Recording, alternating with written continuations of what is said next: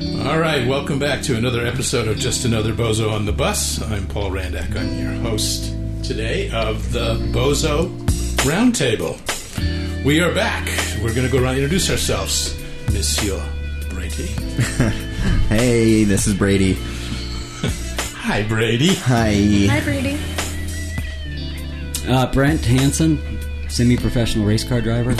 There's always an extra tidbit. What were you last time we did? Were you a tattooer? Amateur tattooer. Amateur tattooer. Okay. I'm liking this week. Professional. Semi-professional. What kind of... never mind. Okay. Okay. And I'm just Sara. For both of them. Just Sara. Yeah. Better make a note of that. Yep. Just Sara. Just Sara. That sounds like a TV sitcom. Just Sara. It could be. Oh, it does sound like a TV It does sitcom. sound like a TV sitcom. Okay, so coming soon to a network near you. All right. Well, welcome everyone. Glad you're here today. This is kind of a spontaneous one. I know we talked about doing this a couple weeks ago, but we hadn't planned on doing one until the two amigos had gotten back from their trip. The world travelers. The world travelers, yeah, from your sabbatical. Sorry. That's not a trip. It's a sabbatical.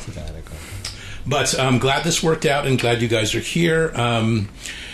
This week was supposed to be McKaylee Mathis, but she didn't show up yesterday, so... Called out on air. So we're here instead, which is actually just great. And it's an incredible beautiful winter day out there. We got snow, the resorts are all open, people are skiing. Went skiing up Brighton on Friday. You did go skiing on Friday? Yeah, it was great. Nice. Yeah. I heard it was wonderful up there. And awesome. Alta's got, they opened with one run on Friday, and now they have 3 or 4 now. So it's good stuff. The other areas are opening up fast. So anyway, if you're not doing too much, and you want to come out and enjoy the beautiful snow of Utah, resorts are open and the snow is groomed.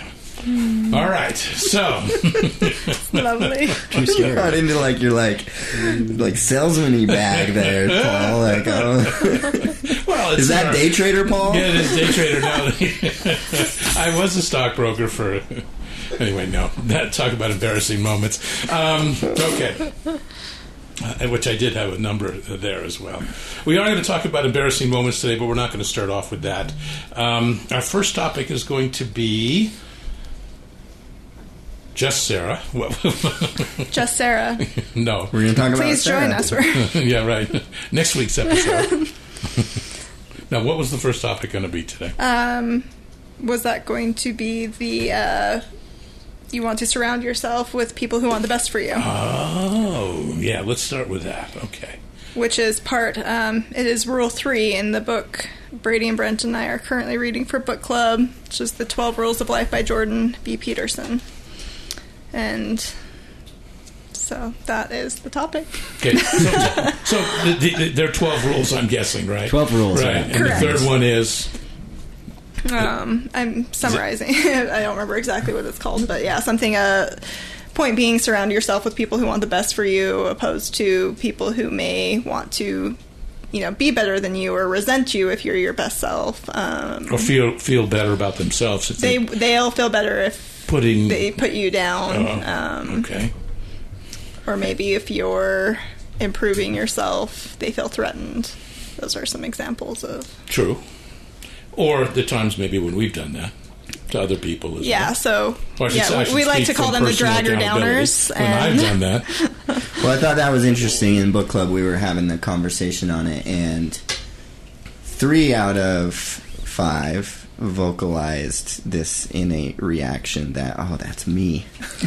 That's me? That's me. I'm the dragger Which downer. we dubbed the dragger downer. The Debbie Downer, the Dragger Downer. Yeah. Yeah, I like it. yeah. And that was my initial reaction. That's what I went to. I was like, oh, maybe that's me.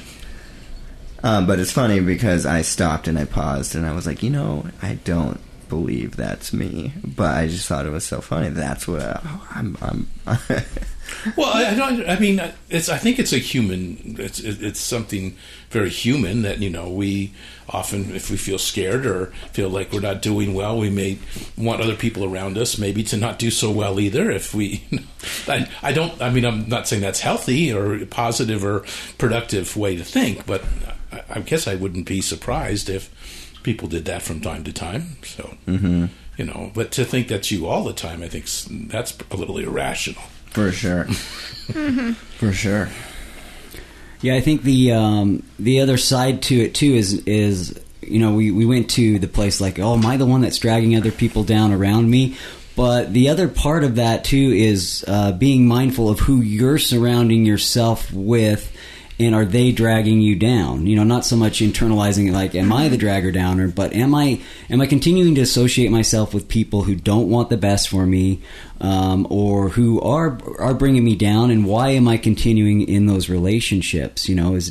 Again, it's that concept of am I trying to rescue this person, or what is it that I get out of it? Is because they're in a bad spot. If I associate myself with them, I feel better about myself.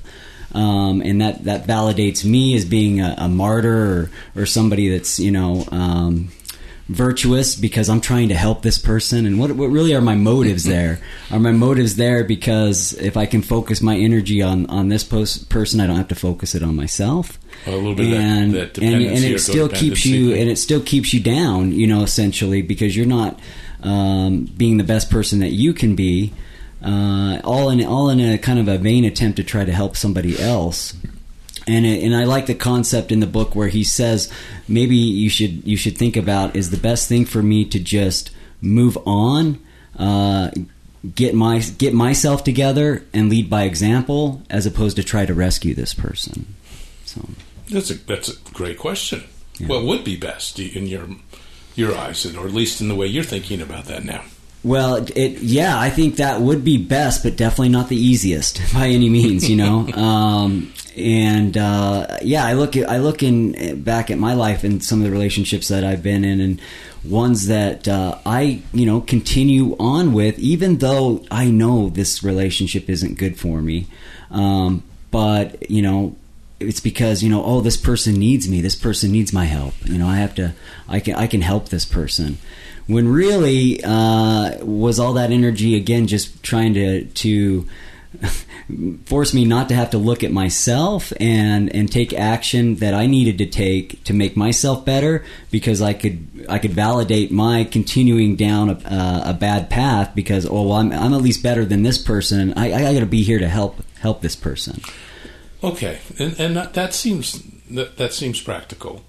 That we don't want to focus too much of our energy or outwardly worrying about someone else being okay as a distraction to not work on ourselves, right, or to not deal with issues that we have.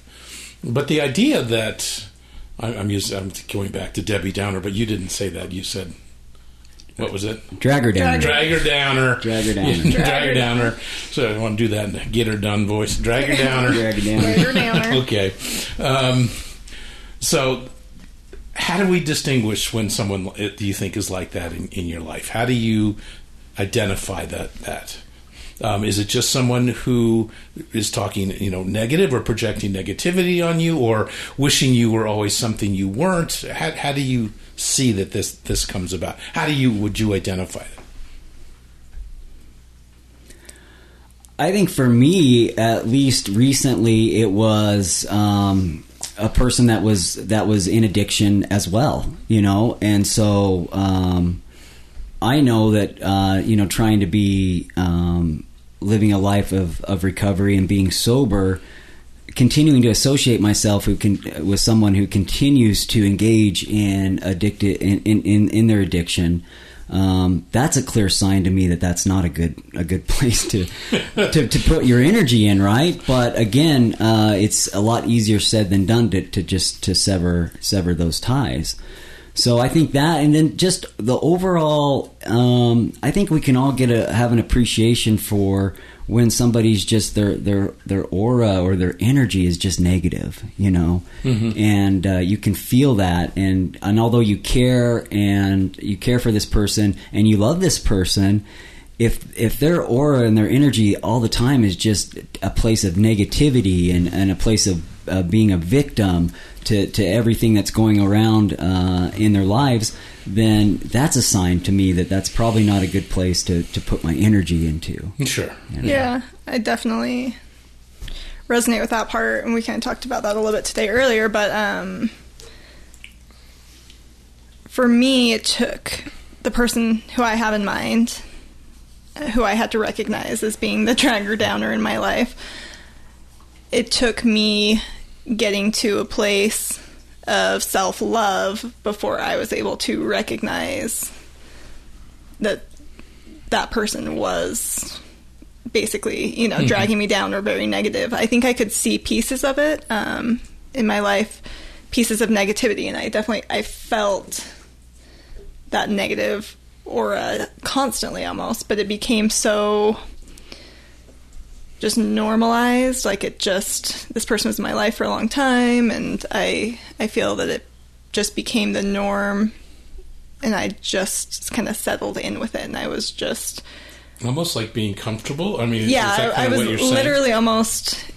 Well, and it's weird because I was comfortable but I was never comfortable.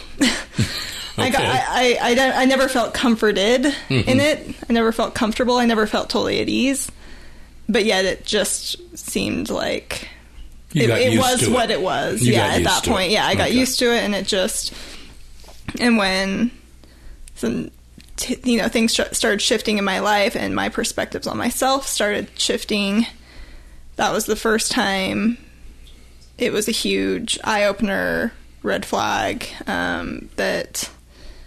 Wow, I always thought this person wanted nothing but the best for me, but I don't know if they do. And that's not because they're a bad person, but because I don't think their view of themselves is very positive. Mm-hmm. And so to see me, rising up and building up and finding happiness and finding love for myself, meeting other people and surrounding myself with people that were positive, to them, I believe, at least, felt like a threat. Like, come back to my level, don't, I don't want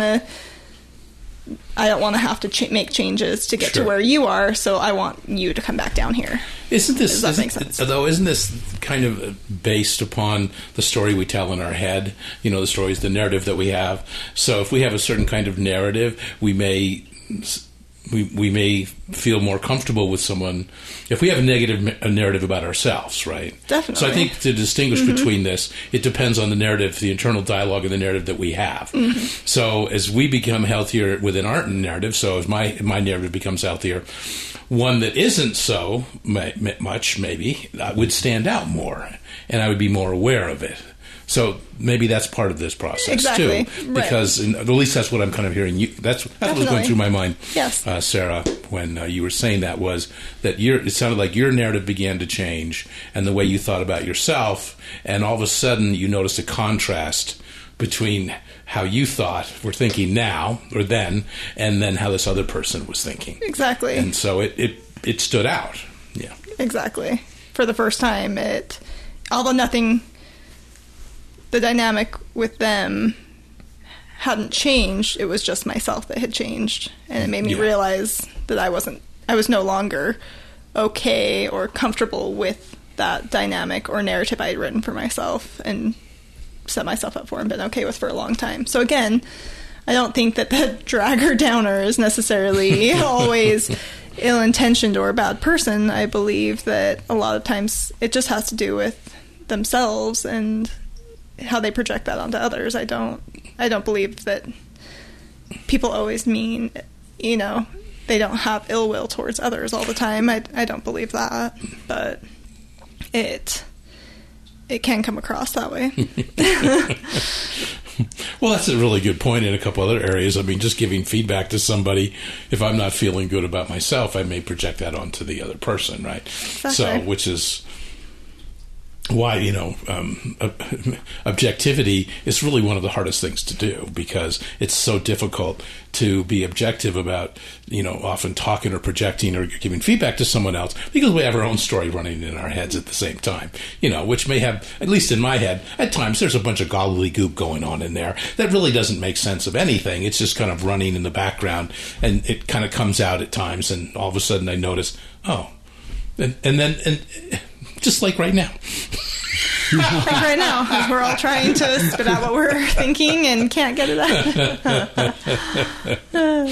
No, but to choose who we hang around with definitely, I think, is based on our narrative. So if we're attracted to people that don't pick us up, it's probably because we have a narrative, or I have a narrative that doesn't believe that I deserve that, or on some level maybe I don't want it.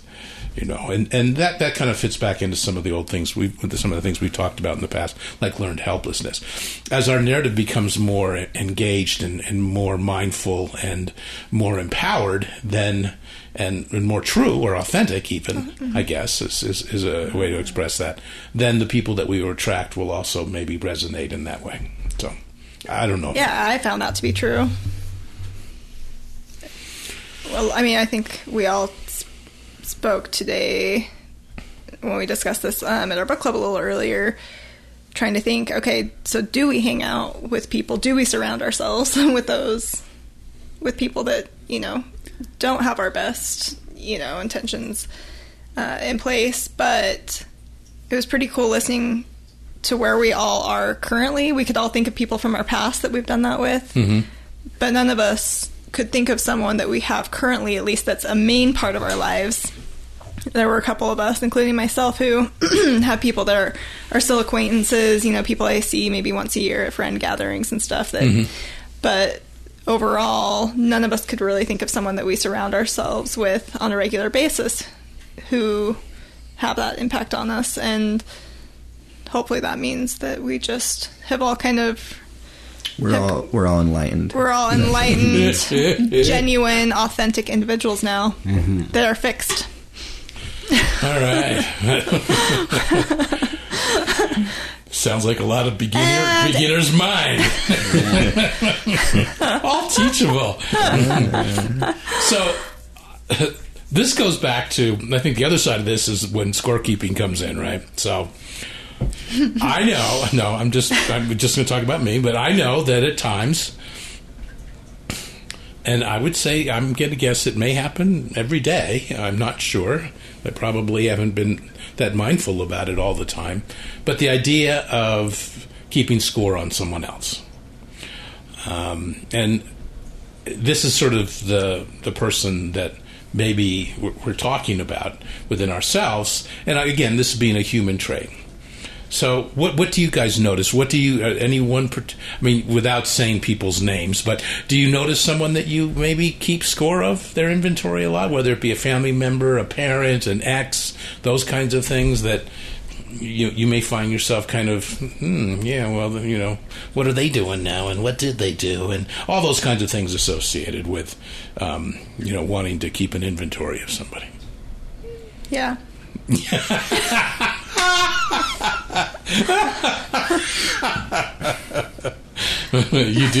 okay. I didn't think of that till as you were describing it. I was like, I don't do that. Oh crap, I do that. Yeah. Well, I notice it at times, and I go, why am I doing that? What is my payoff for doing that? Yeah, that's a good question. That's true. Yeah, when am I taking other people's inventory or keeping a scorecard on them? And, ultimately, it's because I want them to play a certain role in my story, in my narrative, in my own narrative in my head. I want them to play a certain role in there, whether it's sort of, the bad guy or something like that. Well, I'm trying to think. I do it on both sides of the equation. I was saying, there are some people that I'll look at and I will look at what they have and be envious. Like, they have that's a good example. This, and I should have that. Or I'll look at people on the other side of that and be like, look at where I'm at and where they're at. Oh yeah, they really aren't happy because money can't, buy happiness. Whatever the dick move I'm going to say in my head, right? Justify that and tell a story about that or that person, right? Yeah. Yeah, I feel like this. I wonder how many people have stories about you guys going to Hawaii for 6 weeks. Come on. Someone's got to be a Debbie Downer out there about that. How the fuck did these guys get to go and do that for 6 weeks? Are you secretly harboring resentment? I know. I was just going to say, that's not I'm really me. upset Are you about projecting? Yeah. All right, me too. Okay. that point ties into the fourth rule in the book, I feel like, that we were reading today, which is compare yourself to who you were yesterday. Because we are so quick to fall victim to looking at other people and comparing ourselves to them and their accomplishments, what they have. But there's so many elements that make up where someone is. So many different, you're not them. You're only seeing one little thing amplified in your interaction with them, and then you're assuming that because that's attractive, their whole life is amazing, and you want to be this, or you compare yourself to this, and instead of doing the rational, logical approach, which is taking a look at yourself. And he says one thing that initially when he said it in the book, it was kind of like, he says, set the bar low enough. And when you think of yourself yesterday, right, like set the bar low enough so that you can have marked improvement with each day. And that takes some honesty to sit back and take a look at what are these little things that aren't going to put me on cloud 9, but it will make my environment and my day better, and how can I build on that kind of approach. But the only rational thing, you're the perfect control for the experiment because you are you. It doesn't make sense to compare myself to Paul or to Sarah or to Brent. It's really, who am I and where am I at now or yesterday, right? And how can I move forward from that? But the mindset is so easy, especially with things like social media and that kind of stuff, to look and get lost in fantastical, like these, fantasies about someday waking up and having all that without the journey or whatever your path might look like. Fascinating. Yeah. I like that. Yeah, it was weird. I think so. Yeah. I like it too. Yeah. This is the next chapter, and it's about instead of I guess maybe I don't understand the concept that about live as if it's yesterday. What compare yourself. Compare yourself. Mm-hmm. Yeah, so compare if you're yourself. looking to progress. Yeah. So, Sorry, and how does okay? Did you want to talk more about that? No, I just say instead of comparing yourself to somebody else, compare yourself to who you are today versus where you were yesterday. I see. So it's really more about self-progression as opposed to this person out there has this and I'm down here, so I feel bad about myself because I don't have that. Mm-hmm. But if you look, at least for me personally, I can look back at even a year ago and where I was at in my life, and compare that progress that I feel like I've made as a person, as a human being, outside of maybe materialistic stuff or whatever. I look back at who I was and I'm like, man, I did some good progress, pat myself on the shoulder a little bit, as opposed to like looking at somebody else and comparing myself to where they're at. Because like Brady said, we're all unique individuals, we're all unique people, and to compare ourselves to other people is irrational. So instead, look at yourself. People get a lot of mileage out of it, though. Yeah, it's true. Not healthy mileage, necessarily. No, not healthy. Because usually what happens, you end up feeling bad about yourself. Yeah. You look at something, somebody might have something that you value or that you think... that you value, and because you don't have that, then you start to feel bad about yourself. But then if you look at where you've come from and the progress that you've made in your life, and where you're going to go forward, that's much more productive, much more healthy than comparing yourself to somebody else. Yeah. Good point. So going back, is that scorekeeping on yourself?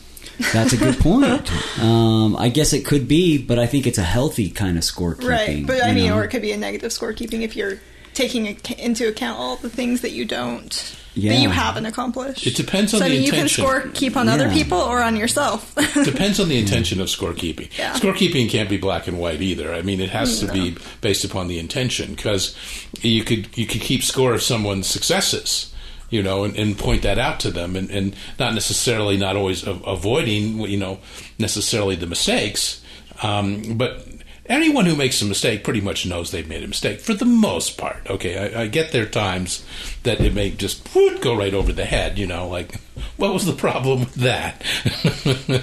And then my brain goes, well, let me count the ways, and that's scorekeeping, right? So, there can be objective feedback in there, too, that's not necessarily negative, as long as the intention behind it is to be of service to that person. And this kind of goes back, I'm just going to say this earlier, but I know, so I'm kind of going back to the first topic a little bit. But the idea of it always comes back to intention. No matter what my intention of keeping score is, why am I doing it? Am I doing it to help myself understand that person better? To maybe, instead of, if I have a negative bias in some way about them, and I see everything through that negative bias filter, and I want to change that and be more objective, then does it help me to look at the successes that they have had, so that I see them in a different light? And of course, with myself, when we talk about progress, especially what I think I'm hearing what I'm hearing all of you say, is that you want to look at the progress that we made and see that the incremental improvements that are made. And part of that, I guess, even go back to the first the chapter 3 that you were talking about before, is that's got to be also based upon the people that we allow into our lives. Because if not that everyone throughout my life years ago was a negative influence, but there definitely, I chose to be at times around people that enabled me, I intentionally chose to be around people that enabled me in some of my least best behaviors. Good way to put it. Least best is another way of saying some of my unhealthy behaviors. Really fucked up shit. Yeah. Thanks for bottom lining that. Okay. Have we beat this one enough? Do you guys want to move on? Yeah. I'm solid. You're solid. Okay, I'll cut that little part out there. Okay, mindful. We wanted to touch upon mindfulness in daily life, and I guess what that kind of looks like, because instead of it being maybe, and you guys can expound upon this, but what came to my mind first of all was the idea that being mindful in some of just the everyday average things that I'm doing normally, whether I'm even conscious of doing them or not, but being mindful about them.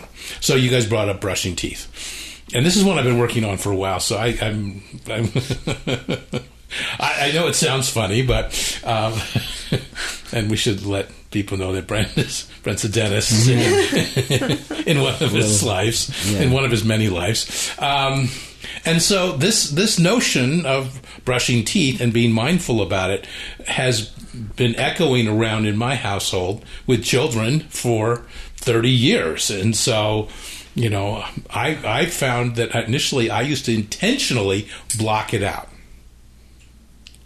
Intentionally.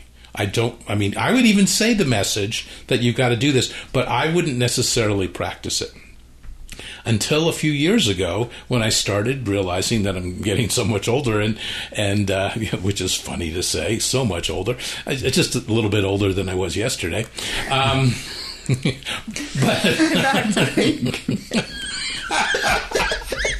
Perfect execution of Rule 4, Paul. Yeah. Thank you. Jumping right back into that. Thank you.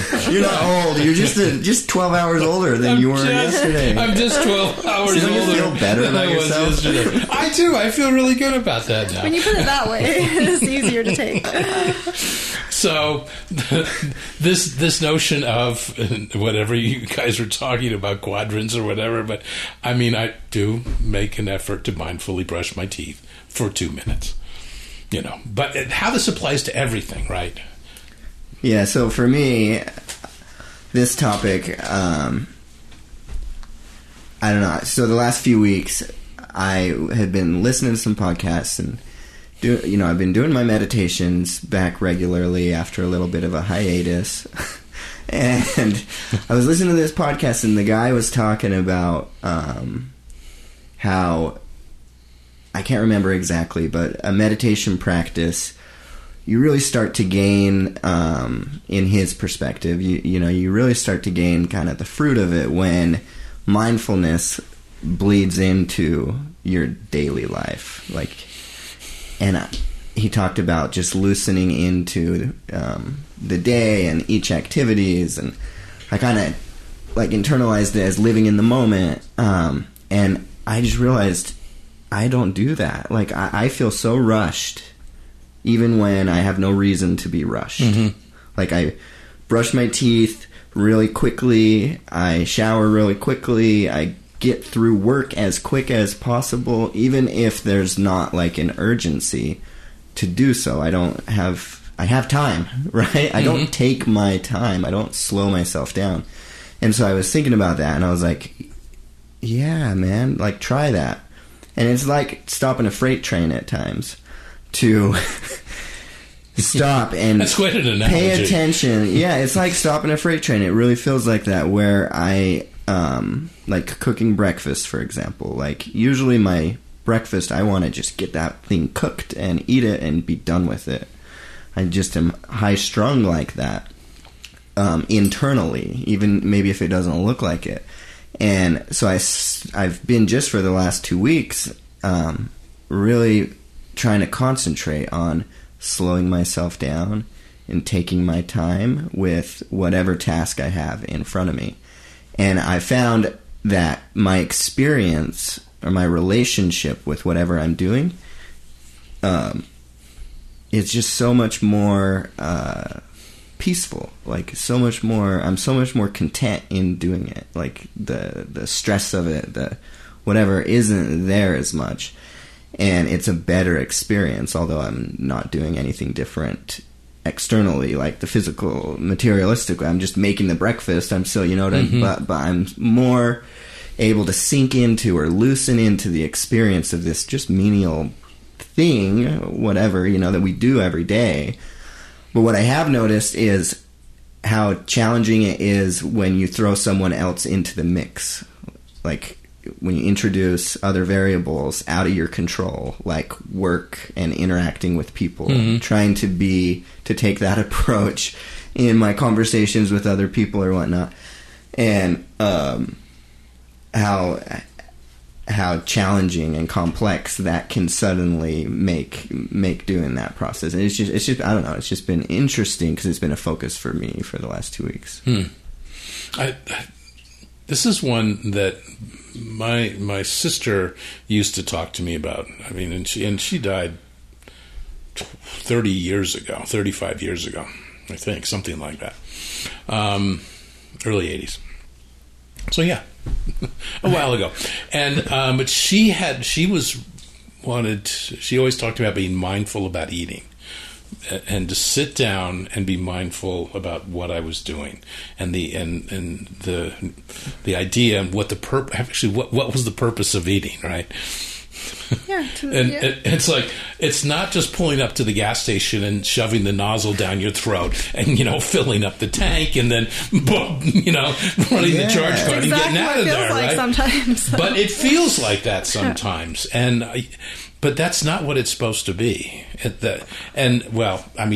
Whether it's supposed to be or not, that's, I don't think, a healthy way for me to go about it. So I like that you brought this up. To me, like, that rushed feeling, that like pulling up to the fast food joint and scarfing down a hamburger as quick as you can just to get full and go on to the next thing or whatever, is really like suffering. It's not a mind space that is comfortable. It's not connected.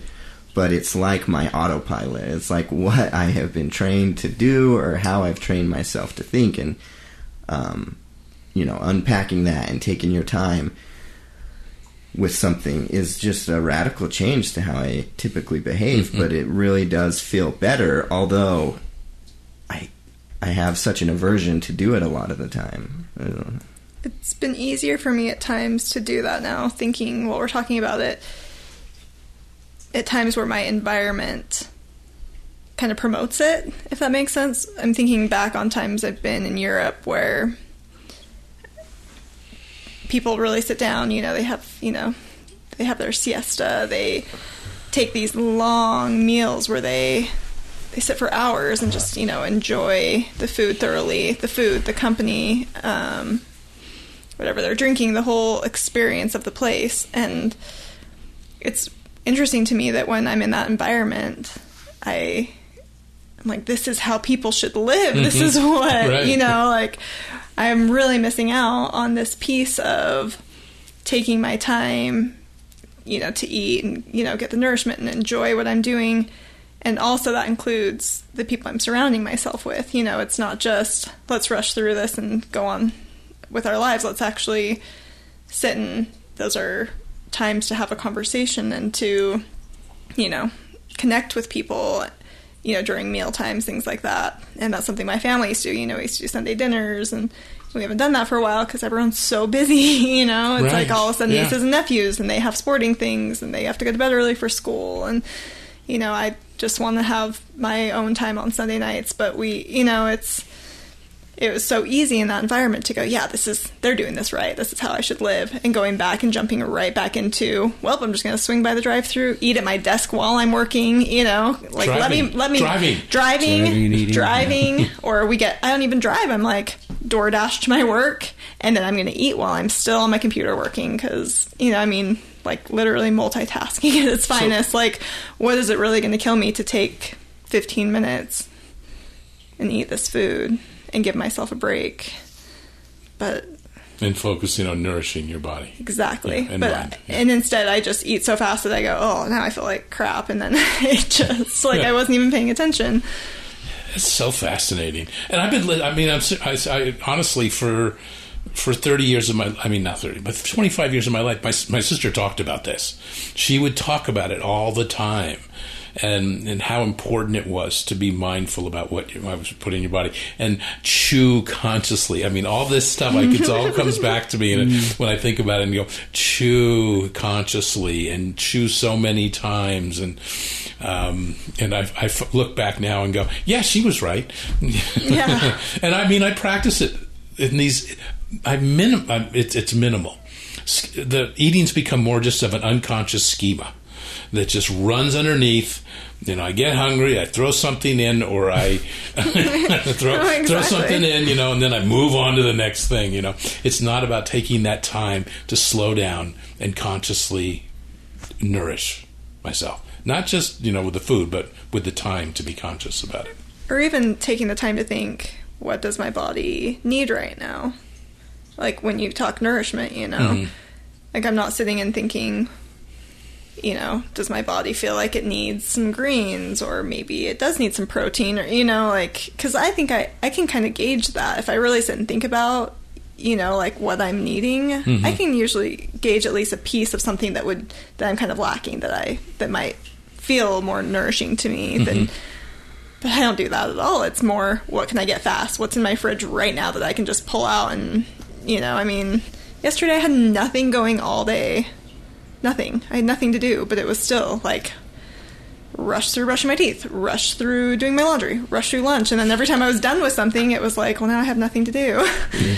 And why in the hell did you have to rush while you were cleaning, And then Brady and I have this, talk about this last night, and I was like, I just did that all day long, and I could have, just more consciously and methodically done these things, and instead I felt stressed and anxious all day for no reason. Exactly. I think that's the point. Is by approaching everything, even the small tasks, whether it's brushing your teeth or the laundry or whatever, if you approach it in erratic rush behavior, that just translates into your whole life, and your whole life is like that. And so, you were going to say, Brady? I can't remember now. Oh, I'm sorry. I apologize for that. I can relate to you. Oh, go ahead. Well, I was gonna say, when I approach things in the way that Sara was just talking, or how I brought it up, I enjoy them. Yeah. I get to enjoy them, and that's the difference. That's where I think why I'm suddenly so motivated by it, because I've enjoyed honestly, brushing my teeth and flossing at night. I've enjoyed that for the last week and a half, because I'm there when I'm doing it. I'm in the mirror, I'm watching, I've enjoyed it, which sounds so weird. But every other time that I brush my teeth, I've been rushing through that to get to Netflix or to get to something else. And so by just slowing down for whatever the task might be, I find that it's calming and I'm happy doing it. You know, and that little thing makes a big difference. And I can even think, like, I would always say I enjoy taking a bath more than I enjoy showering. Mm-hmm. But now thinking about it, it's because every time I shower, I'm showering because I'm, like, rushed to get somewhere. Like, I'm rushed to get to work and I need to shower. Mm-hmm. And the reason when I take baths, the reason I take them is because I have spare time and I'm intentionally going, I have nothing to do right now, I'm going to do some self-care. Because I do still take time to do self-care, and when I do that, I usually am really conscious of doing things a little bit slower. Mm-hmm. But I'm very particular about what those things are. Like, I am taking a slow walk. I am taking a bubble bath. I am, it's the everyday things that you just do that you don't love doing that I'm not practicing that. But it's easy for me to practice it when I'm intentionally like, oh, I really enjoyed taking my time with this, so this I'm going to take my time with. But if you enjoy taking your time with that, why would you not at least a little bit more enjoy everything else? Find joy in everything else. Yeah, at least enjoy maybe. I don't know if I'll ever find a ton of joy in brushing my teeth, but yeah, maybe I'll just be more at ease while I do it. And, and not... What else were we talking about on my way to work in the morning when I'm getting ready for work? I've already thought about everything for work. Like, I can't even remember brushing my teeth half the time I've done it, but I'm already at work in my mind while I'm getting ready to go to work. I'm there. I'm rushing through everything in my house, even making coffee and stuff. Like, it's just like, do this, do this, do this, do this, and then I'm out the door. What would it be like to just slow all those things down just a tiny bit, just 10 minutes earlier, and just consciously do those things and be focusing on those things and not on my day that I have no control over at that time because I'm not there. This whole concept's kind of interesting. The sort of the fuel that propels humans to not take the time, to not be present or mindful in the moment. Because there's this other thing somewhere out there, forward from this moment. It could be anything. I don't know what the fuck it is, but it feels like I'm supposed to be going somewhere or doing something, and so I've just got to keep going and keep doing and that kind of thing.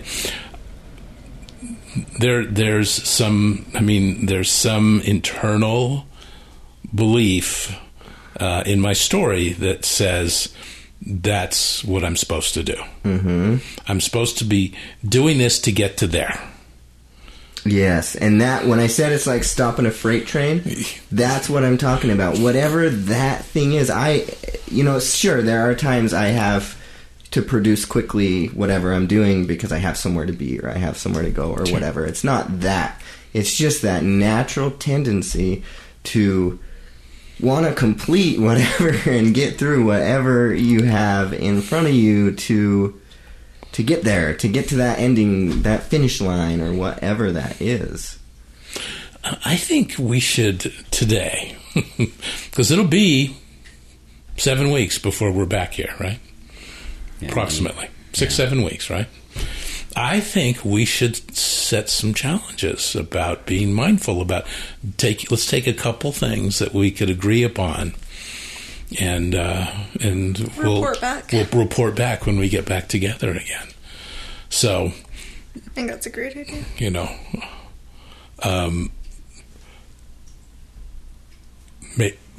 Maybe we could pick 3 things. I want to say the food thing. I'm all for the food's on the top of my list. Yeah. Sitting down and eating. Brent's mindfully eat some food in Costa Rica. Oh my God! Oh, I'm still PTSD from that. I don't know how you didn't choke. But, It was. Yeah. You know what's cool Me and about the this is waitress that were they're just going to be able horrified. to. I was hungry. He was hungry. You guys are going to eat a lot together. I Yeah. mean, the rest of us normally. Yeah. I know you guys sometimes do eat together. You go out, but this will be interesting because you'll kind of be able to watch each Check other each too other. a little Yeah, bit. like they can keep each other in check a little bit. Can we going to be mindful? You know, like, you know. Did you mindfully eat that cookie last night? Yeah. Did you? Did you eat? Yeah, no, probably Did you- not. I think you ate it pretty fast. Did you eat your bedtime mint mindfully? Yeah. So Yeah, well- food is one. Yeah. I think we can all agree. Okay. That's one. What else? Driving. Whoa. Okay. That might be challenging. That's a really it's because No, it's a good one. because it's a really hard one. That for me. one, my heart raced a little bit when you said it. I was little like, flutters. Well, I'm just thinking of learning a new. schema. Well, Hawaii, Hawaii. we have a rental car. I'm trying to mindfully Yeah, attack you the should. roads there. Imagine how much better it would be Yeah. if you do. Yeah, good point. Driving, that's a good one. Because the last thing you want is to get stressed out on vacation while you're driving to the beach because you're, this and that, and the traffic, and that asshole cut me off, and then you get to the beach and you're all flustered before you're about to surf and have this moment of like serenity. I like it. I like what Okay, you're saying. Am I right or am I picking up right? what she's putting down. I'm game. I'm skeptical, but I'm game. I'm definitely, because it's something that I do, every day, just like eat. So it's Yeah. it's an easy one. Yeah. It's an easy one. Easy yet challenging. What's going to be interesting will be the times that I realize I'm not there, I'm not present in the moment, because the schema for driving is one of the great ones, because you can be somewhere totally out, because you're not thinking about braking and It just happens. it's running. It's underneath the awareness. What else? What would be the third one? Someone else pick the last one. Teeth brushing. I'm already doing that. let's I'm do loving okay. it. That one just down seems with good Sarah oral wants health. a new one. Sarah Oral wants health, but That's fine. flossing, the whole gamut. on the next episode of Just Sarah. Just Sarah would like to choose a different third. Just kidding. I don't want to undertake, I mean, Okay, so we I don't want to want carry Baby this steps, energy, man. Baby steps. We don't wanna go all day, too large. whatever, but Okay. I don't want to be held accountable to too much here. And I am thinking, all right, let's push ourselves. Right. Like, what can we... Right. I kind of see the bookends here. I like it. Okay. Brent. Okay, Brent. I don't know. What brought to my mind when we started thinking about this stuff, about mindfulness and everyday activities, one thing that I know that I could probably work on myself is being really mindful of my communication and catching myself before I just gut react emotionally and say something that probably comes across as mean or derogatory, or just being a dick, I guess. I can't imagine any of this. coming from but just Brent. like being mindful, or like, all right, I could talk. All right, whatever happened, that's bad, and I can talk bad about this person. But to what end? What is that really going to achieve? Right. You know what I mean? Or I could bring this to somebody's attention, but is that really just going to make them feel bad about themselves? And does it really matter? Is that really hurting me at all? I don't know. Being mindful in my communication, I thought, was what triggered. At least was my thought when you said mindful of everyday things that you do. Yeah. Brady thinks that one's too hard. That's so hard. Not so much the rude remarks or like, that too. That's like the question for me is it practical to integrate mindfulness into my conversations with people? Relationships. I think I overthink it. I don't know. I want that so much. I have a hard time doing that. Yeah. It's challenging for sure. Because you talk so much. So you have to be mindful. You know what I mean? Like, and how practical is it? Like in certain circumstances, I don't know. I love it. I know, but I know when I have what I don't even know how to like define it. But I know when I have like a mindful. Maybe I'm confusing the two. When I think of an authentic conversation with someone that just where I am me, and there's no self-concern, meaning I don't care what you think about me as much as I care about just sharing. That's what I want out of all my conversations, and I get out of just like a small percentage. But so maybe I'm confusing into the effort of it. Well, maybe no. That's a really good point, and I hear what you're saying. So I don't want to discount that you're concerned, but actually I think that may be a reason to do it, because I was like thinking, how to do this? Do I just do it at work? But I mean, what the fuck would that be? I mean, that's where I talk the most. Yeah. But but being mindful in what I'm supposed to be. Right. Oh, So yeah. Well, I mean, That's actually kind of scary thinking you're not being mindful. Don't tell anyone. What I was It's saying just is- between We're us. going to cut that part out. This is just between us. No, I don't cut that. I'm kidding. I don't cut my. Yeah. So I say yes. Let's do it, and let's do brushing the teeth. Let's do 4. Okay, 4. Let's do Jesus. Because brushing is an easy one, and And we're back. 2 little Buddhas in a way. So we picked the 4 things that you guys are going to work on before Jesus was out. Jesus out. Eating, driving, communication, and then brushing teeth. We work on being more mindful. I think we're shooting for the stars. Shooting for the stars, and it's Don't overthink it. Again, don't overthink it. It's not about being perfect. It's just about noticing, right? Yeah. And don't attach to the out. I mean, use non-attachment appreciation, because it doesn't matter in the long run. It's just to be aware. I think Brent made a good point. Or maybe it was you, actually, Brady, that made it. Just being authentic in what you're saying, I feel like in itself is a step towards that mindfulness. If you're trying to, even if the whole conversation itself might not be authentic because maybe the reciprocant isn't, if you yourself are being yourself and putting forth that, and you're aware that you're being yourself and you're being authentic in your conversations and communication, I mean, that in itself is a huge step towards being mindful in your conversations. So I think, overthinking, like, being mindful in that is maybe... But the ability to do that is more than a step. It's like a giant leap for mankind. I know. No, I think you're putting way too much in it. I think you're way blowing it over. Right? I think, you're overthinking the hell out of this. Yeah, I think just by at the end of a conversation, if you could be like, wow, that was a mindful conversation, or no, that wasn't. I mean, that's right there. You're just recognizing, and then next time you're going to do a little bit better. You know what I mean? Yeah. It's not... Okay. It's a hard one to quantify. I get it. It's not like the brushing of the teeth or anything like that, but it's definitely, it's like Paul said, just it's the concept of just being aware. Well, I think I get caught up on it because being mindful of conversations are flowing, and like your reaction is required in an instant, and so I think I get caught up in the practicality of a mindfulness practice when communicating, because it doesn't seem to lend itself to that very well. Okay, but in my is head. it? Is it required in a second? Yeah, could you take a moment? Could you take a breath? Yeah. A breath? Yeah, Just yeah, like you take a breath and a break with brushing your teeth and stuff. Eating. Do you I don't have know. to respond I in a don't second? know. Take a beat. I don't know if that would slow the conversation down so it moves at a snail's pace. So it moves at a snail. You really are thinking that. Huh? Like, Okay, challenge accepted. Thanks, Paul. Challenge The accepted. gauntlet has been thrown. Challenge Okay. accepted. if I know you practice it in here sometimes, so I know you can do it.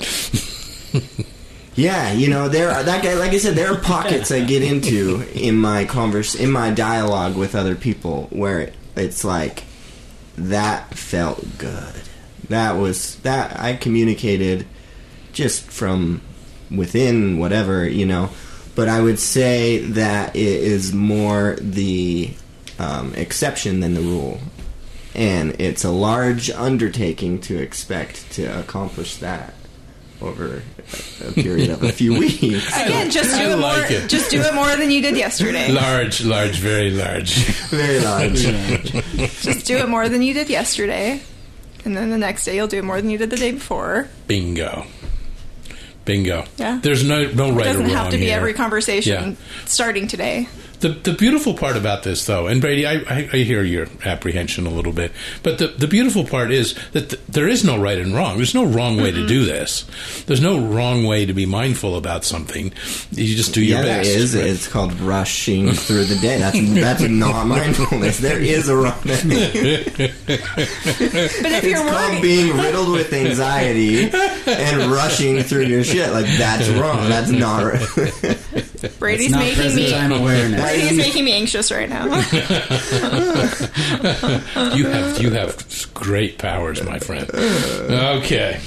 All right, so we have our challenge. We will be back. We're just going to move on, so we'll revisit this in 6 to 7 weeks when you guys get back from your trip, and see how it did. And again, what a cool opportunity you guys have, because you'll see each other every day, so you get to practice that. All these things. You don't have to brush each other's teeth, though. I don't think that's maybe floss though. I'll tell you. I don't want to hear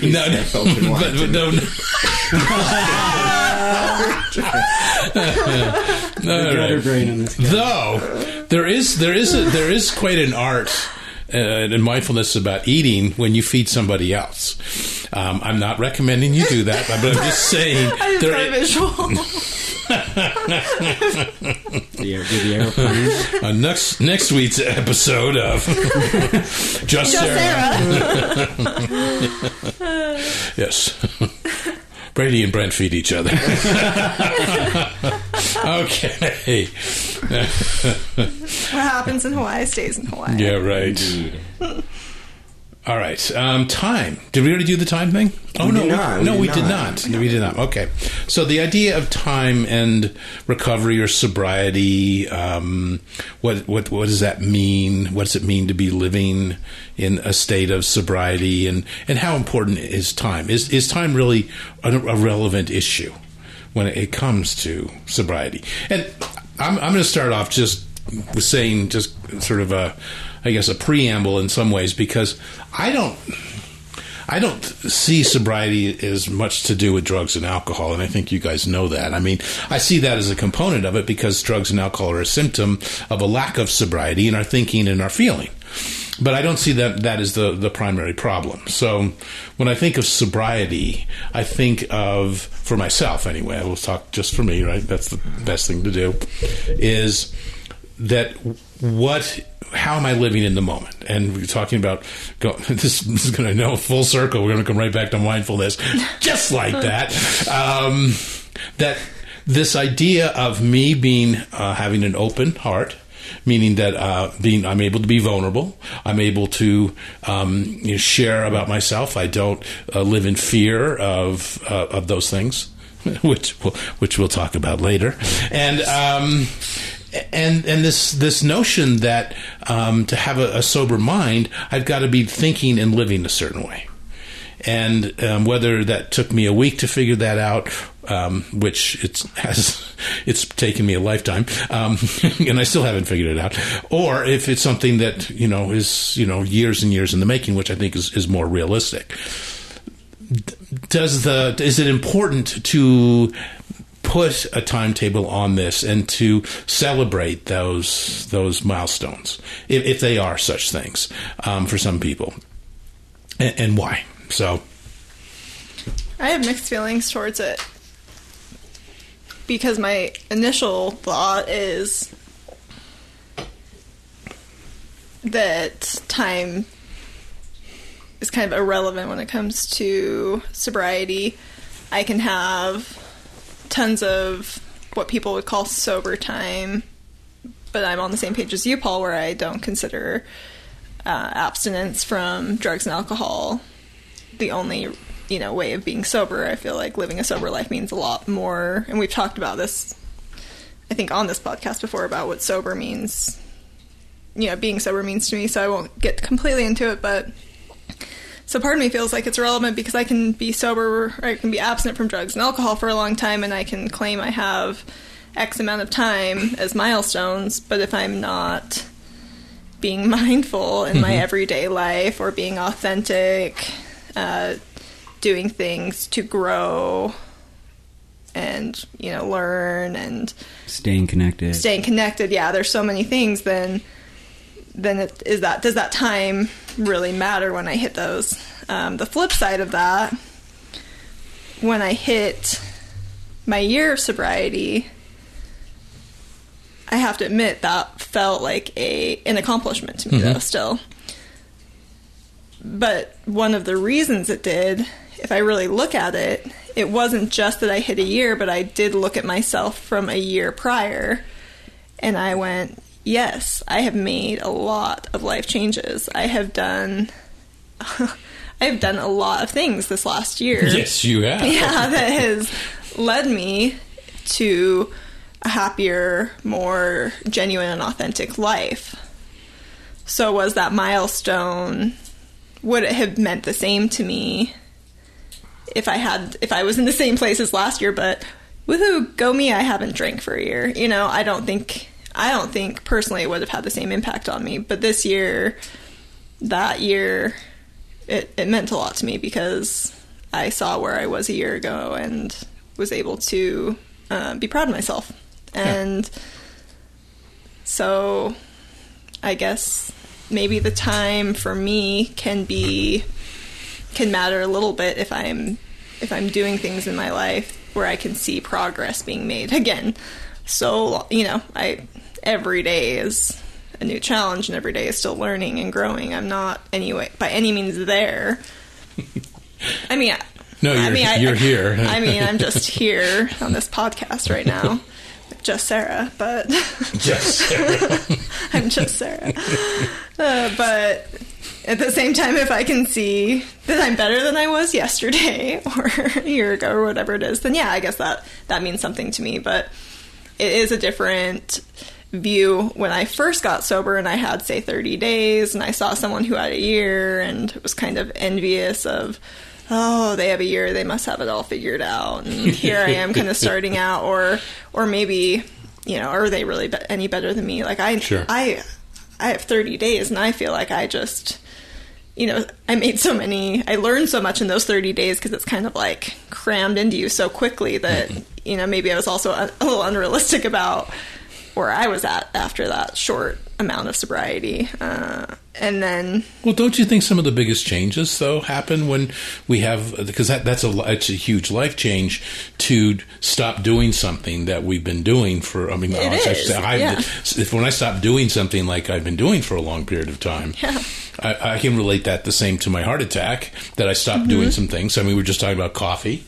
Like, I cut coffee out, except decaf, except for I just had a tiny little itty-bitty cup of very stout coffee. Does that mean we're the dragger downers? We brought you down. You are the dragger downers. No, in this case, it would be drag up.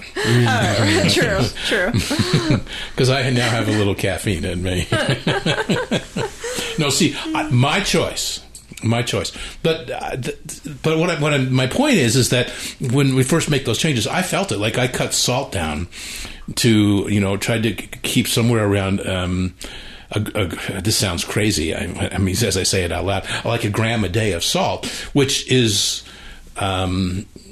very difficult if you eat a lot of processed foods. And I'm just talking a serving of like tomato paste or spaghetti sauce or something like that has 500 to 600 milligrams of sodium in it, just one helping, like a quarter cup. Oh. And so, like, you know, we make a lot of our own stuff, and it's low salt, and I'm fine with that. I don't mind it as much. I didn't notice that I missed it, but I noticed that I had to count it.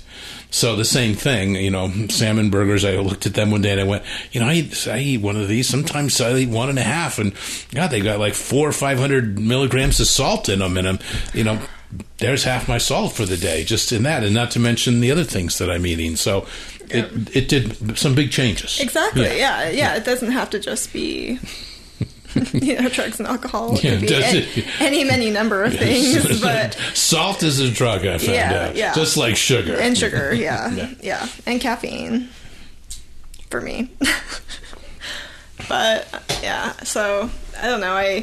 And when I first went through treatment and got sober, I was so set on how much better I felt being sober, and that it was, even though everyone there said, oh, the alcohol was a symptom, I had a really hard time getting that through my mind because it felt so good just to be without alcohol that I really thought, even though I claimed to understand that, I don't think I really understood that at first because I just was high on life and not having alcohol in my life, and I thought that was enough until all of a sudden I'm mid-relapse and like, what the fuck happened? You know, like, and that's where this year meant a lot more to me because I played into all of the many other pieces of sobriety. I started pulling those into my life and making those actual changes and the mindfulness, and that's what, you know, ended up making the difference for me to now just not, you know, want alcohol or care about it. You know, it's not a thing where I have cravings often or have temptations often, and that's because the life changes I've made, I think, and so that's why, yes, this time I'd say a year meant a lot to me for that, but yeah, I'm done. Someone else? No, you bring up some good points. I mean, yeah, it's time can definitely be a great measurement, you know, a year to look back and see the progress that you've made if you use it that way. But I think we can all agree that just because somebody has X amount of years of sobriety doesn't mean you can't compare yourself that they would know more than you, or that their life is exponentially better because they have 2 years and you only have a year, or what, or you know, whatever that is. Because I personally know that a great term that I learned through refuge recovery called renunciation. Renunciation. So renunciate, yeah, because I went 18 months in just renunciation, just abstinent of drugs and alcohol. But I didn't do anything to sort of change my life or try to live in recovery or try to be a wholehearted person. Didn't do anything, and was pretty much more miserable than when I was drinking, because not only was I dealing with the same stuff that's going on in life, I didn't have the alcohol to self-medicate on. So I was even more miserable. And of course, doing nothing and just being living in renunciation or living in abstinence, all that did was lead me to eventually to relapse, because I didn't make any changes. You know, I didn't try to change my outlook on myself and on life. And so 18 months, I was sober for 18 months, which is a good chunk of time, but I wouldn't consider that to be 18 months of recovery, of living in recovery, or being, you know, even being sober. It was just renunciation. It was just I wasn't drinking. And so, I think. Do you want to explain what, or did you? But I didn't. But renunciation is a term that's used to, you know, explain sort of a different way of being, really, is what we're talking about, right? Right. It means you're not going to partake of that substance. You know what I mean? You're not going to continue to, you know, indulge in drugs or alcohol. Right. At least from a refuge recovery or whatever addiction that you're facing. From a refuge recovery standpoint, I think that's what renunciation it means. And so, but they don't do it even in refuge recovery, which is the thing I've always liked about one of the components I like about it is it doesn't just look at drugs and alcohol. Right. It does that with every aspect of our being, our life, and looking at all the things that we're addicted to. Right. And yes, that's the first step, is saying I'm not going to engage in this behavior anymore. That is the first step, is renunciation. But if you stay on that step, that's not enough to really make changes and to live a life in recovery, live a wholehearted life. And so I like time as a measurement for reflection, like Sara said, you know, milestones to look back and like, what progress have I made? But I don't think it's a way to measure success, essentially. Yeah. Exactly. Yeah, and I think... I agree with what you say. I think the thing is you, like in recovery, like when I was going to AA, they make, you know, it's easy to look at like 1 year, 2 year, these celebrations as like the milestones, and to feel like that's where progress should like culminate at that time period, like come together and you know, you've hit these And it doesn't work like that in my experience. You can't control your... I mean, you can try, but, like, you can't control your progress that specifically. Like, you can, like, I can't project forward. In 1 year, I'm going to feel so good about myself and love myself. You know, it's just a day-by-day process, and who knows when you get there, how you'll feel. So setting yourself up to, like, celebrate and look at, like, these... Like, time matters, but I don't feel like it's wise necessarily to expect certain things because of a date. You know? I do know. I do understand. And it's not always... Time is not always an accurate measurement, even though it is a dimension. But it also doesn't exist at the same time. I like saying that. Time doesn't exist. In the same time. Sometimes you got to give time. Yeah. So, like, I mean, you know, a year without drugs and alcohol is going to invoke, you know, changes versus 30 days. Well, and also I don't want to, you know, I'm thinking now, okay, I made this, you know, I was proud of myself at 1 year because I could look back and go, wow, I made all these big life changes. When I hit 2 years, am I really going to have made the same amount of life changes that I made the first year?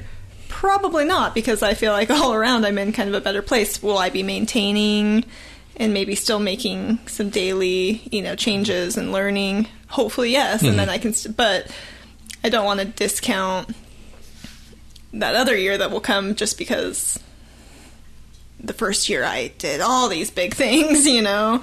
So I think that will be an important thing for me, too, is not to discount the time I continue getting just because I'm not making things that... life changes that seem as big or extreme as I did that first year, you know? Well, and first of all, let's celebrate life as in ways. I mean, learning to celebrate life, and I think as using, you know, the concept or the notion or the practice of sobriety and mindfulness is a way to celebrate that. I mean, we should celebrate it every day, to be honest with you, but we don't. You know, people say we don't necessarily want to overdo it all the time. I got that song in my head now. Time will come today. I mean, I just have it ringing in my head. It's just playing over and over. It's really, I'm kind of fucked up. The notion, because what it is for me when I look at this, and it's been 3 years since I've done cocaine, and it's the thinking. What I look at is the thinking. To me, I don't look at the drug anymore, but it's the thinking about why cocaine would be a good idea. I mean, what in my conscious mind would. Where would I have to be? I mean, again, you guys know Brady brought this up, I think, in the last episode, you know, about transcending addiction. I can't even I don't know where that conversation would even go, how it would even begin anymore. I mean, I can remember the old ones, that some of them were, but they seem so dead and outdated. It's sort of like a tree that's died or something, and, you know, kind of been cut up into firewood and burned. I mean, symbolically, so that the notion of that's the notion of that having power anymore, or being part of a conversation or narrative, has been long gone. But it all comes down to the story I would tell myself, or the actual thought of this would seem like a good idea, because I don't. Those conversations don't exist anymore. They don't. And I don't know if, you know, that's to celebrate that, but I don't even. To me, it's just to celebrate now. It's again the addiction that was addiction. If you remember, I just want to celebrate. You know. I mean, honestly, that I lived another day at this point. I'm keeping it simple. You know, and maybe I know I'm not trying to be a downer here. I am. I mean, I woke up this morning and I'm alive another day. You know, way to go. Go me. Keep it simple. Well, and if you remember on that podcast, I asked you how long it took you to get to that point where those cocaine conversations just weren't a thing. And you were like, I think you said like 7, somewhere in there, 7, 8 years, somewhere 7, 8 years. And so that's time, that is like, that's a good chunk of time. And obviously, like, I think I said there, I feel like there's direction for me being made in progress being made there, but I don't feel there yet. I can't just wake up and have that happen. Maybe it'll be another year, like using time to expect when that full transformation is going to happen isn't something you can predict. I feel like and that's okay. And that's okay. But I like coming back to the whole notion too that this is, we should be celebrating our lives. And, and that living a sober life, it's like that I'm present and I'm aware, and I can say that in this moment, it's good to be alive, and I want to celebrate that. And I don't know what that looks like, It may just be, going out for a walk and enjoying the crisp, cool afternoon or something, That sounds really mindful. It's what I'm thinking about doing when I go home after this. Unless he rushes through the walk, so he could get home to do nothing. I mean, I could get home to do nothing. I could sit on the couch and watch Netflix or something too. But I probably will go for the walk. I'll still be mindful while I watch Netflix. It's okay. Be mindful while I watch Netflix. Yeah.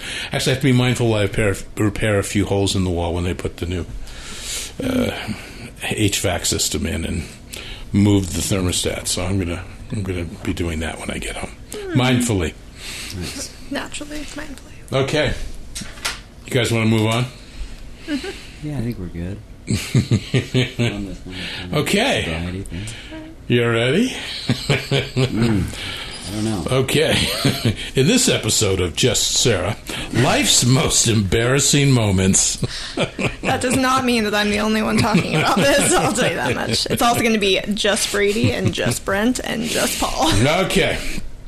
So I mentioned this beforehand. I said this is the question I'm going to ask you guys, and the reason I want to be clear with my ultimate intention or purpose is it's about just accepting our bozo-ness.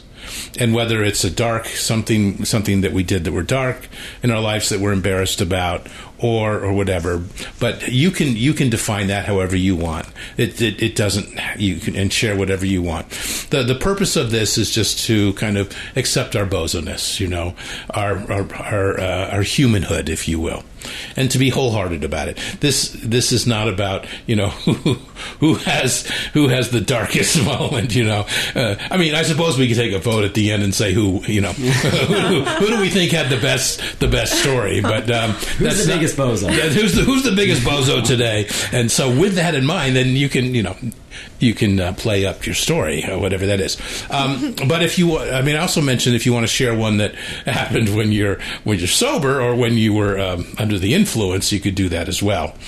But I said I would open up and I would share a story from my childhood that was really embarrassing. And I'm not the only one that's had this experience, but it was really embarrassing.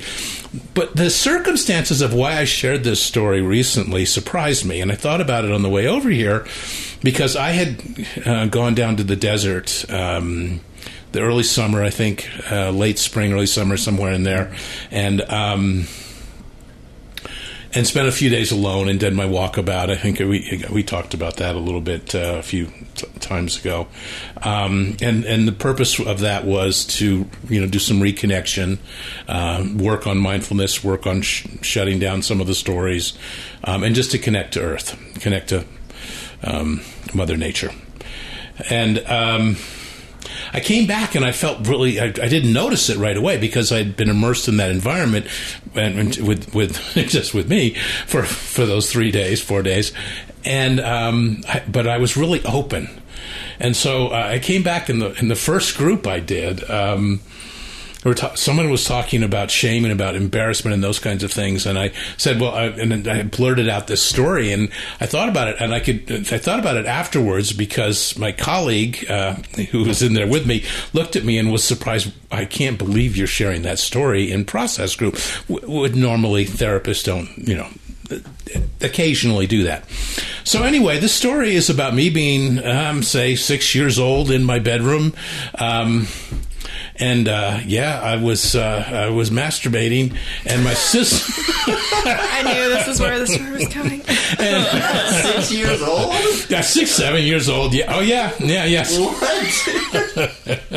See, where I grew up, Now everybody. Oh, how did you age, bro? Where I grew up, masturbating wasn't a sin. Okay. But 6? No, 7, maybe. I don't know, somewhere in there. I was pretty young, maybe 8. I can't remember, but it was young. It was young. And my sister walked in, and I'm sitting there. She goes, "What are you doing?" and what are you?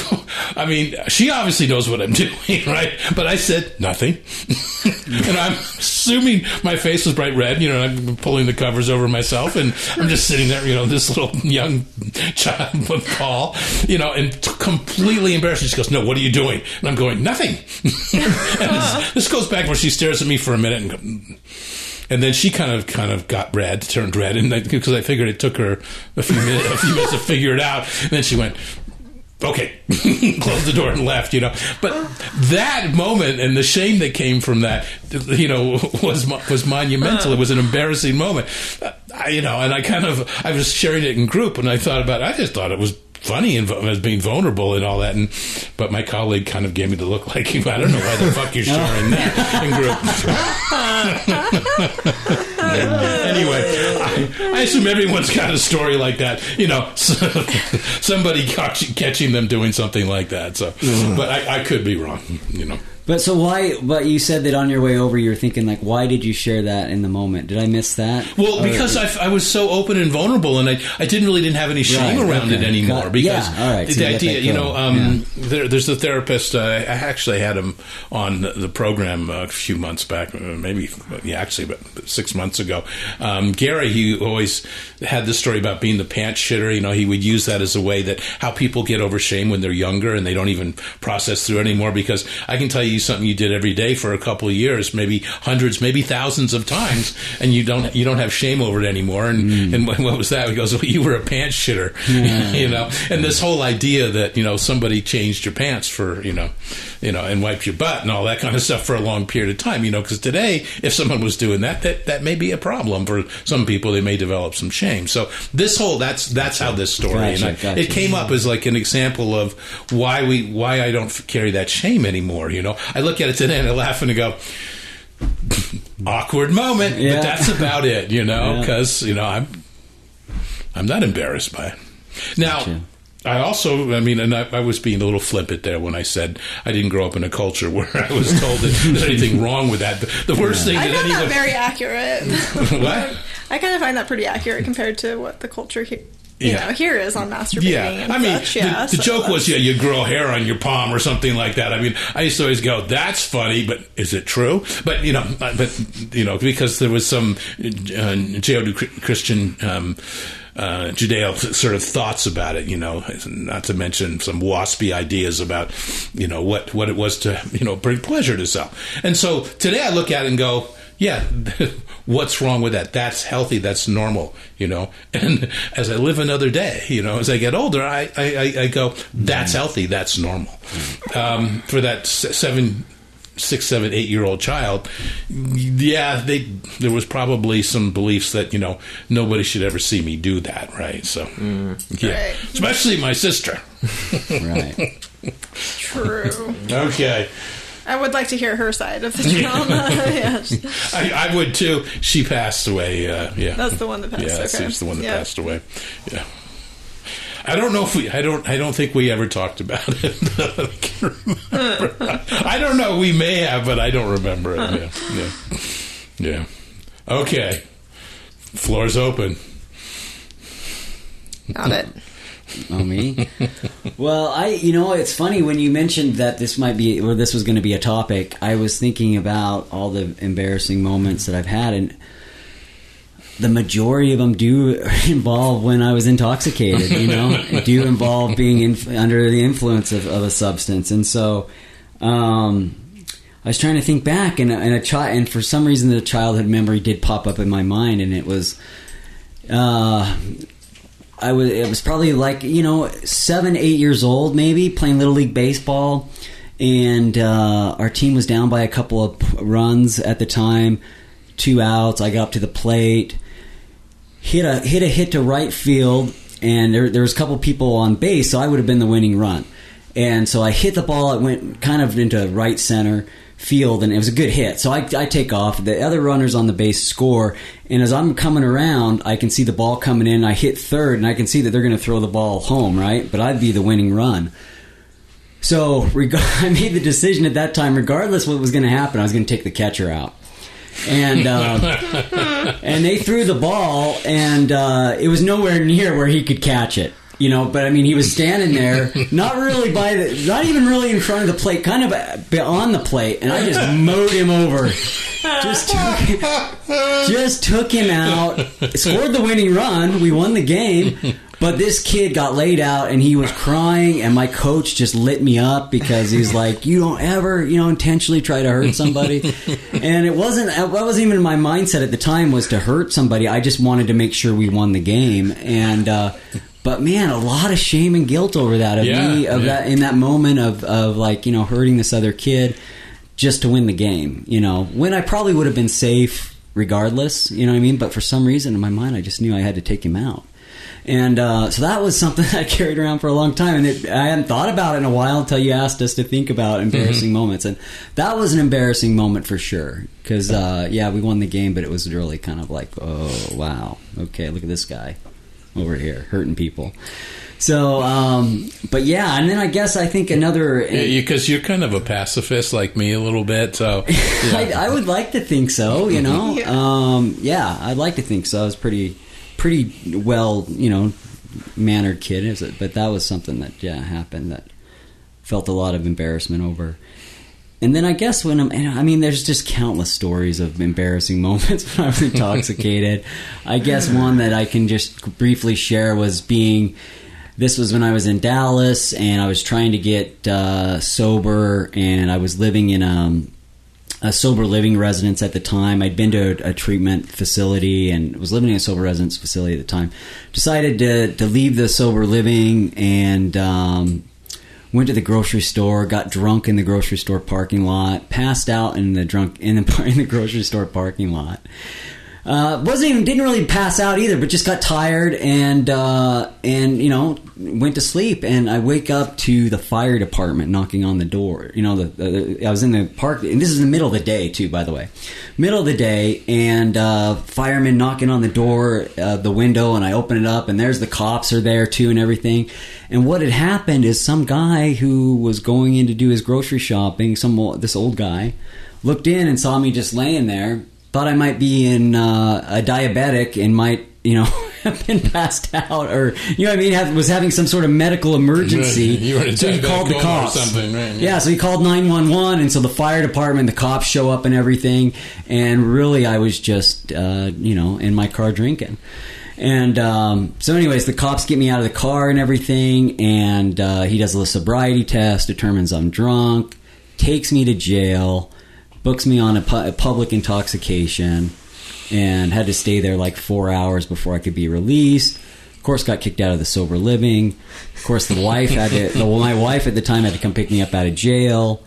I mean, that's and there's several other stories about that same degree. But yeah, and that's all I got. So. I also had in the parking lot, yeah. In the park, yeah, it was like in the Kroger's or something parking lot, in good Dallas. times. I also was lucky enough to have my work think once, I think it might be that she was in a diabetic, diabetic shock or something. Yeah, I was like, I think that's it. I'm pretty sure that was it. So that apparently is that the one that happened at work? Yeah. Oh, yeah. Okay. Yep. Okay. Who's next? I guess I'll go. I'm like Brent. I have so many intoxicated ones that really, like, at the time were so shameful, you know, like, carried us so much shame. But one in particular, I remember, it was actually, like, leading up to getting into treatment, but I was working, and it was the birth of, like, as a result of this, it was, like, the birth of one of the best friendships that I have. So, like, could things come out of it? You know, but I remember taking Xanax, and I wasn't, like, an experienced taker of benzodiazepines. So the blackout thing was not super familiar to me. I didn't realize how bad it was. But I decided to, you know, take Xanax and try to go to work on Xanax. And I got on a conference call where I wasn't supposed to be the lead on the call in any sense of the word, but I guess I just took over and tried to dominate this conference call with important people on the call while I'm driving in. I'm doing this, like, on a headset while I'm driving into work. You know, just dangerous, just really bad. And then I get into work, and I guess I just made a scene at work. And I only remember waking up at home. I don't really remember any of this. And I should have been fired, of course, you know, based off that activity at that work. But I had to go back into work the next day, and, oh, man, it was the eyeballs right. It didn't last very much longer after that. Eventually I got into treatment. But the humiliation of that was just so crazy. Like, so strong. So, I mean, I really wanted to never go back there. I wanted to just never show back up. So, that was a powerful one. I get that. Yeah. For everyone to see, you know, like that's just, ugh. And, you know, fortunately I had a boss at the time that was just like, you know, should have pulled the plug on it, but he was just, you know, he didn't. And, you know, there was so much, as a result of that I benefited from him sticking in there with me. So. And then other ones, like, not being sober, like, the one I can remember, it's just something trivial, but I remember being so embarrassed. We went to Las Vegas for a baseball tournament. I wasn't playing, it was for, like, the older kids, but we were on the bleachers, and I was walking down the bleachers, and all the pretty girls were sitting there, and the older girls, too. And I fell and slid down the bleacher stairs. And I'm like, bang, bang, bang. And it hurt really, really bad. And I think I was like 13, 14. And getting up and looking back, and everyone was just laughing, you know. And I, like, walked away and was just so embarrassed. And it was so uncomfortable. I remember that, yeah. It's the way the vibe comes off too. It's you can feel it still. Yeah. Yeah. All right. Good Bozo stuff. All right, you ready? Yeah, I mean, I'm like I said earlier, I really have never done anything embarrassing. Yeah, I know. I'm not really a bozo, so I'm just Sarah. You're forgetting, just Sarah. Yeah. No, I was just kidding. Interestingly enough, it's both Brent and Brady's stories brought up similar stories for me, but they kind of almost like kind of overlap, whatever. So I guess I could just say those in a real, because they weren't the ones I was going to talk about. So in a very brief thing, Brent, I can, you know, relate with you because I did that a couple times while I was trying to quit drinking, where I couldn't drink at home because my husband always knew if I was drinking at home. And so I resorted to drinking on like my lunch break from work or something in my car. And I was lucky enough to never have that exact thing happen where it was, you know, the cops weren't called. but my ex found me in there a couple times. So I have to say I was lucky that he was the one to, like, it was something where he knew I was maybe drinking, had a bad feeling, I wasn't answering my phone, and he knew where I would park and stuff at work. And then that turned into, oh crap, now I can't drink in my car anymore. So where can I drink around here? Damn it. Man, I can't drink in my car anymore. And I never drove anywhere, but I was in my car, you know. Right. And then that turned into, well, now he's going to check up on me in my car. So, you know, I mean, it's bad memories, and I feel embarrassed just talking about it. But, and then that was the whole, so then at one point I drank kind of like on a walk instead from work, you know, like inconspicuous in my mind, you know, water bottle type thing. Water bottle, you know, yeah, right. water bottle. Water bottle with vodka. Vodka, Yeah, exactly. right, yeah. Yep, exactly. And when I went back to work, ended up like blacking out in the bathroom, and one of my coworkers found me, and you know, ended up, I think, finding my phone and being able to call my husband, or he just came again, like had another intuition there was something going on, and that's I kind of lucked out where they kind of were a little bit naive, my coworkers, and didn't even think that it would be something about drinking. Blackout drunk, right? Yeah, exactly. And so when my husband came to pick me up, they're like, "Oh, is she diabetic? Is she her blood sugar low?" You know, had all these like questions about health reasons, and didn't say anything about, you know, the thought that I had maybe been drinking. So again, I had a lot of. You kept hush hush on that, is what you're saying? Yes, yeah. So she's a blackout drunk, everybody. Yeah. Just want to let you know. And then I took a leave of absence right after that to go treatment. So this is the old 2 + 2, you know, equals maybe 3.5. So, and that was all over like a couple weeks span. It not a high point in my life. So again, it makes me feel just icky talking about it and thinking about it. But and then the benzo thing reminded me. So that kind of was where the work thing intermixed with it. But then a benzo thing, same thing. I didn't take them very often. I would take them here and there for anxiety. And when I was, again, trying to not drink, I was at a friend's cabin for a Christmas party, and they were all going to drink, but I was trying really hard not to drink, and I was, you know, borderline, okay, I'm going to go to treatment soon. It was already on my mindset and had been talking about it, but I was still trying to not drink on my own at that point, and so instead... Well, this is right after you and I first met, right? So I meet Paul to do my intake, and then like a couple of weeks later, and, well, I wasn't drinking, but...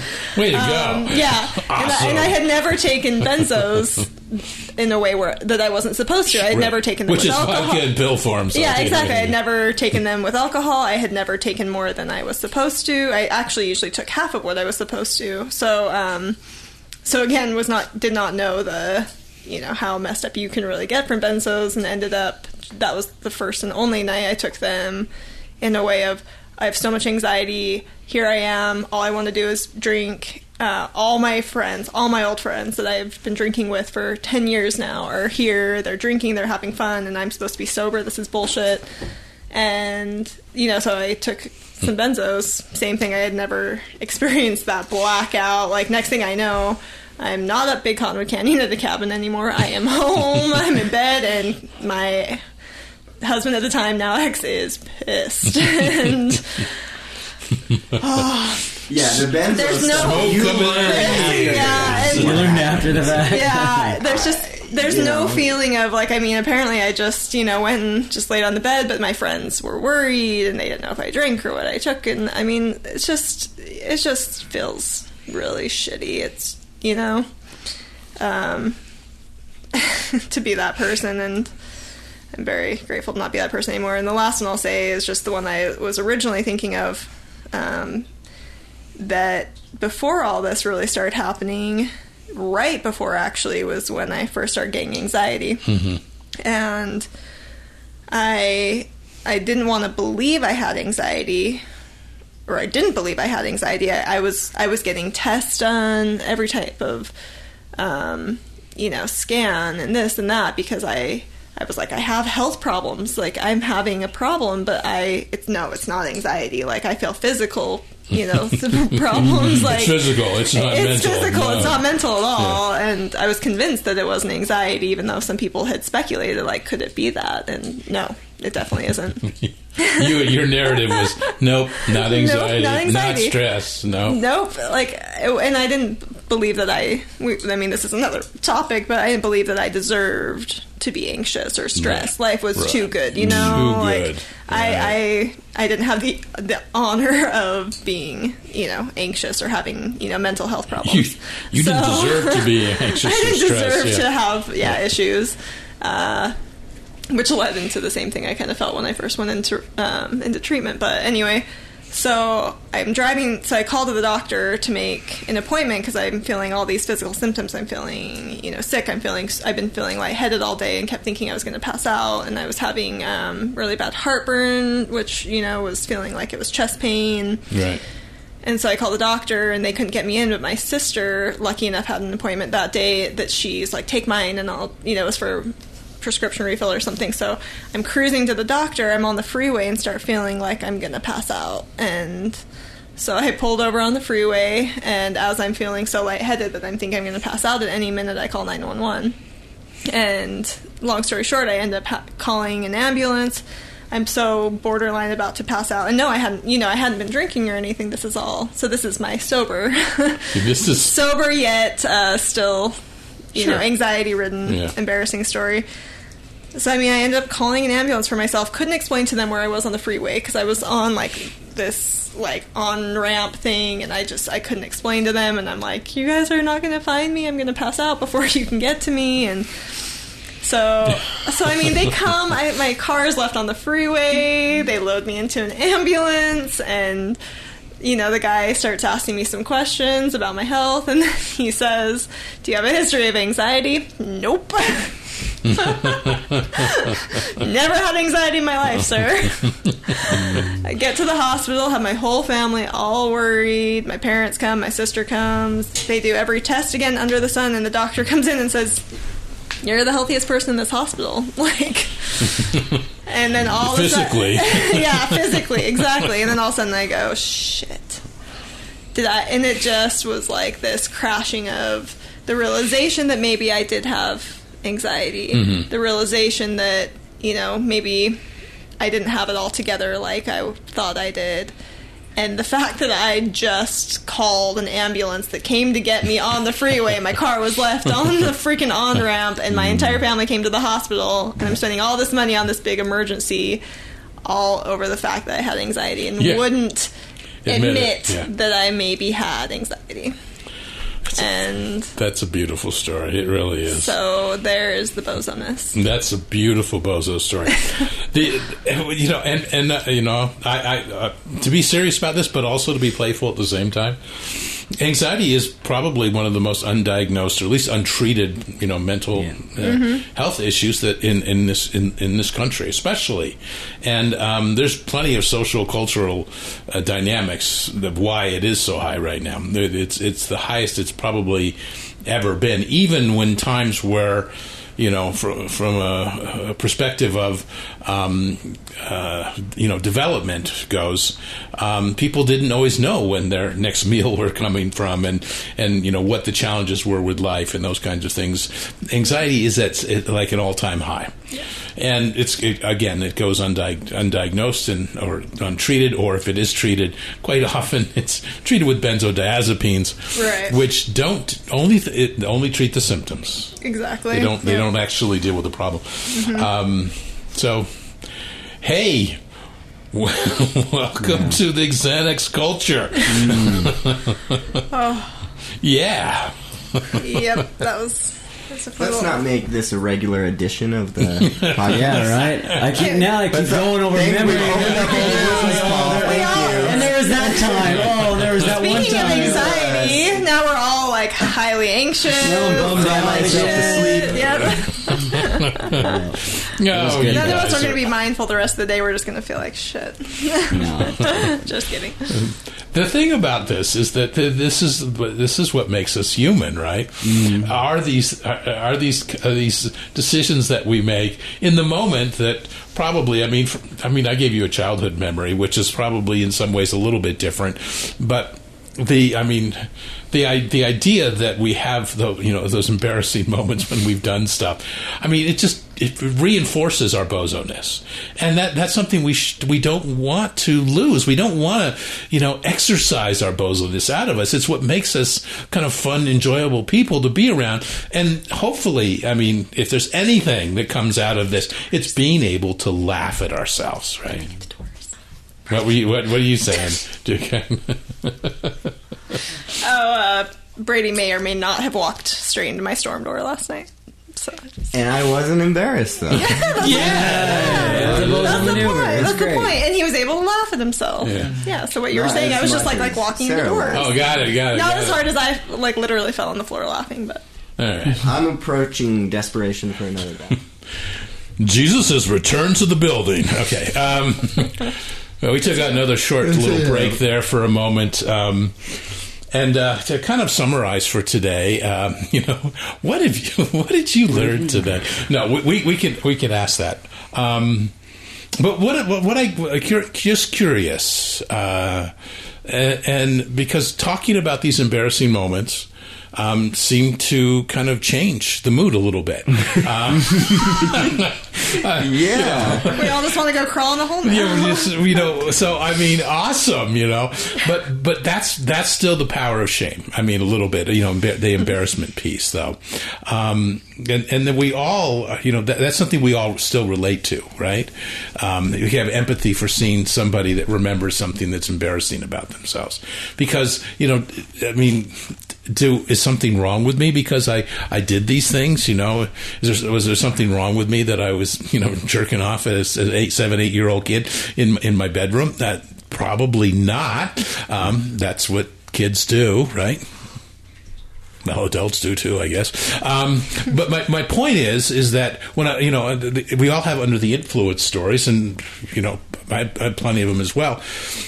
Do those stories define who we are, really? I mean, as human beings. And this maybe goes back to, where we started today is, the past, right? And where we are today as far as the progress.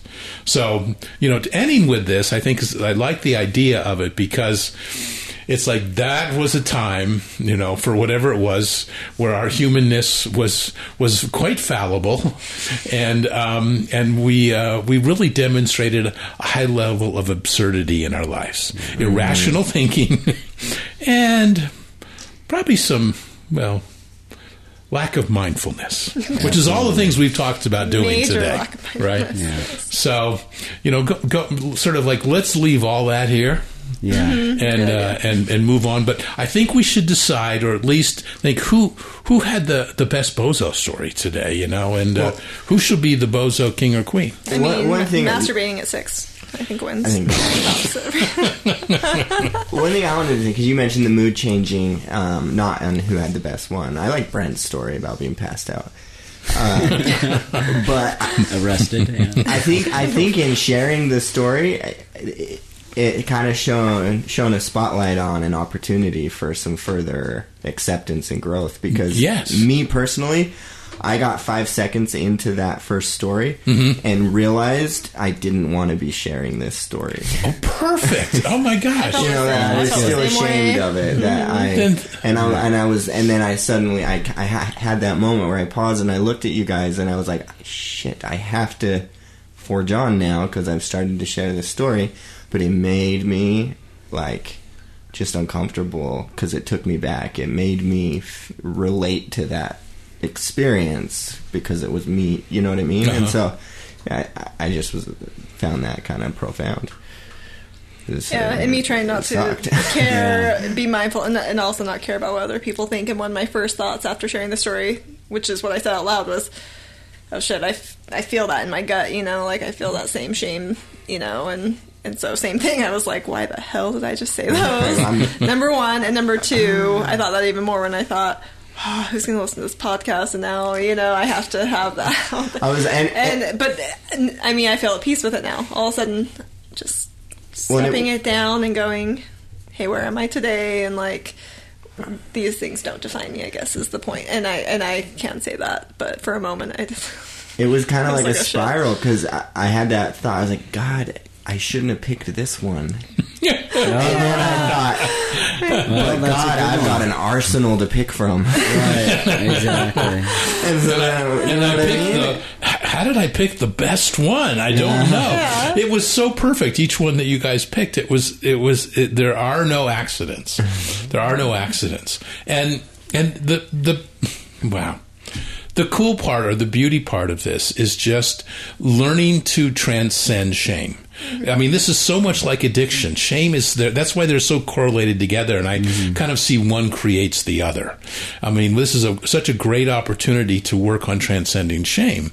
And I don't know how we work that into a mindfulness practice just off the top of my head. But I will say that maybe one way, at least it's an opportunity to work on non-attachment appreciation, because these are things that we did. And they don't define who we are. And that's sort of the great part about it, is that unless I choose to let myself be that, 6-7-year-old boy, who was embarrassed by his sister. I mean, that's not who I am today. And I'm, in fact, not feeling that way about these things, and not feeling like I have any secrets that are going to somehow, people are going to judge me for. If they want to, that's not about me. That's about them. This comes back to the very first thing we were talking about today. It's like scorekeeping. If you gave somebody something that they get to scorekeep you about, that's not about you. That's their problem. And then you can be, maybe that comes into, those are people that aren't in your hang around list. Right. Yep, they're the dragger downers. Dragger downers. So, take a breath, feel the freedom. The concept is, don't let these things be something that define you, but that do allow you to acknowledge your bozo-ness and to be comfortable with that. I mean, honestly, I don't think anything differently of any of you, and I don't know if you think differently of me because of my story. Not that I want you other than the visual image. The visual image.